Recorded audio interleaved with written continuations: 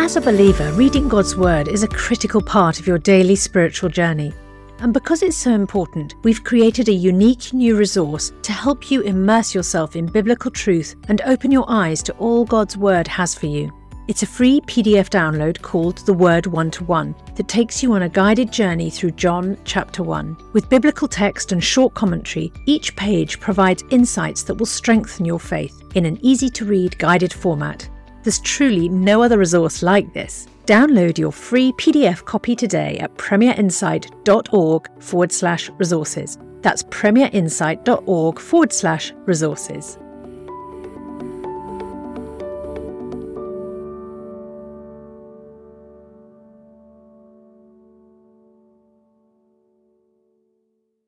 Bringing the Word to life. The Bible in a year. Father God, let your teaching fall like rain and your words descend like dew, like showers on new grass, like abundant rain on tender plants. Amen. Romans chapter 4.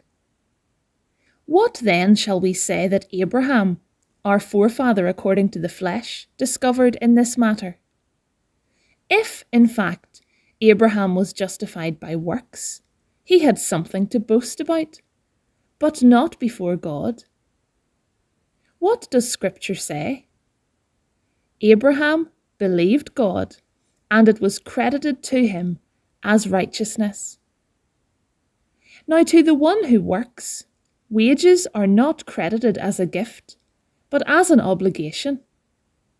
However, to the one who does not work, but trusts God who justifies the ungodly, their faith is credited as righteousness. David says the same thing when he speaks of the blessedness of the one to whom God credits righteousness apart from works. Blessed are those whose transgressions are forgiven, whose sins are covered. Blessed is the one whose sin the Lord will never count against them. Is this blessedness only for the circumcised, or also for the uncircumcised? We have been saying that Abraham's faith was credited to him as righteousness. Under what circumstances was it credited? Was it after he was circumcised, or before? It was not after, but before. And he received circumcision as a sign, a seal of the righteousness that he had by faith, while he was still uncircumcised. So then, he is the father of all who believe, but have not been circumcised, in order that righteousness might be credited to them. And he is then also the father of the circumcised, who not only are circumcised, but who also follow in the footsteps of the faith that our father Abraham had before he was circumcised. It was not through the law that Abraham and his offspring received the promise that he would be heir of the world, but through the righteousness that comes by faith. For if those who depend on the law are heirs, faith means nothing, and the promise is worthless, because the law brings wrath, and where there is no law, there is no transgression. Therefore, the promise comes by faith, so that it may be by grace and may be guaranteed to all Abraham's offspring, not only to those who are of the law, but also to those who have the faith of Abraham. He is the father of us all. As it is written, I have made you a father of many nations. He is our Father in the sight of God, in whom he believed, the God who gives life to the dead and calls into being things that were not. Against all hope, Abraham in hope believed, and so became the father of many nations, just as it had been said to him, so shall your offspring be. Without weakening in his faith, he faced the fact that his body was as good as dead, since he was about 100 years old, and that Sarah's womb was also dead. Yet he did not waver through unbelief regarding the promise of God, but was strengthened in his faith and gave glory to God, being fully persuaded that God had power to do what he had promised. This is why it was credited to him as righteousness.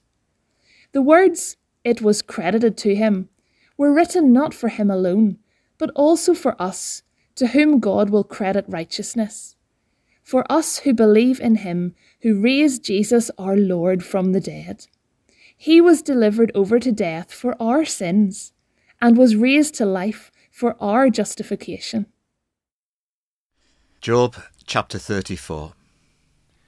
Then Elihu said, "Hear my words, you wise men.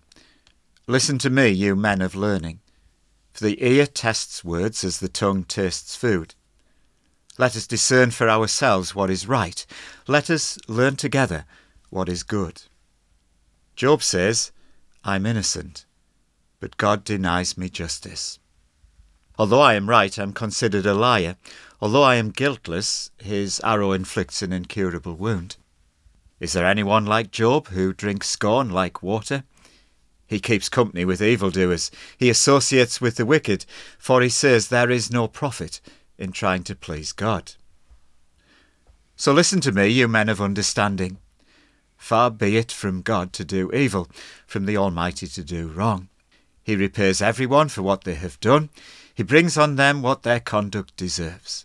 It is unthinkable that God would do wrong, that the Almighty would pervert justice. Who appointed him over the earth? Who put him in charge of the whole world? If it were his intention, and he withdrew his spirit and breath, all humanity would perish together, all mankind would return to the dust. If you have understanding, hear this. Listen to what I say. Can someone who hates justice govern? Will you condemn the just and mighty one? Is he not the one who says to kings, "You are worthless," and to nobles, "You are wicked," who shows no partiality to princes, and does not favour the rich over the poor, for they are all the work of his hands? They die in an instant, in the middle of the night. The people are shaken, and they pass away. The mighty are removed without human hand. His eyes are on the ways of mortals. He sees their every step. There is no deep shadow, no utter darkness, where evildoers can hide. God has no need to examine men further, that they should come before him for judgment. Without enquiry, he shatters the mighty and sets up others in their place. Because he takes note of their deeds, he overthrows them in the night, and they are crushed. He punishes them for their wickedness, where everyone can see them, because they turned from following him and had no regard for any of his ways. They caused the cry of the poor to come before him, so that he heard the cry of the needy. But if he remains silent, who can condemn him? If he hides his face, who can see him? Yet he is over individual and nation alike, to keep the godless from ruling, from laying snares for the people. Suppose someone says to God, "I am guilty but will offend no more. Teach me what I cannot see. If I have done wrong, I will not do so again." Should God then reward you on your terms when you refuse to repent? You must decide, not I. So tell me what you know. Men of understanding declare, wise men who hear me say to me, Job speaks without knowledge, his words lack insight. Oh, that Job might be tested to the utmost for answering like a wicked man. To his sin he adds rebellion. Scornfully he claps his hands among us and multiplies his words against God. Job chapter 35. Then Elihu said, Do you think this is just? You say, I am in the right, not God. Yet you ask him, What profit is it to me, and what do I gain by not sinning? I would like to reply to you, and to your friends with you. Look up at the heavens and see. Gaze at the clouds so high above you. If you sin, how does that affect him? If your sins are many, what does that do to him? If you are righteous, what do you give to him? Or what does he receive from your hand? Your wickedness only affects humans like yourself, and your righteousness only other people. People cry out under a load of oppression. They plead for relief from the arm of the powerful, but no one says, "Where is God my Maker, who gives songs in the night, who teaches us more than he teaches the beasts of the earth, and makes us wiser than the birds in the sky?" He does not answer when people cry out because of the arrogance of the wicked. Indeed, God does not listen to their empty plea. The Almighty pays no attention to it. How much less then will he listen when you say that you do not see him, that your case is before him and you must wait for him, and further, that his anger never punishes and he does not take the least notice of wickedness. So Job opens his mouth with empty talk. Without knowledge, he multiplies words. Father God, thank you for loving me. I am lost in wonder, love, praise and glory at your perfect love for the world. Come, Almighty, come. May all who cry out to you receive your gift of eternal life. Amen.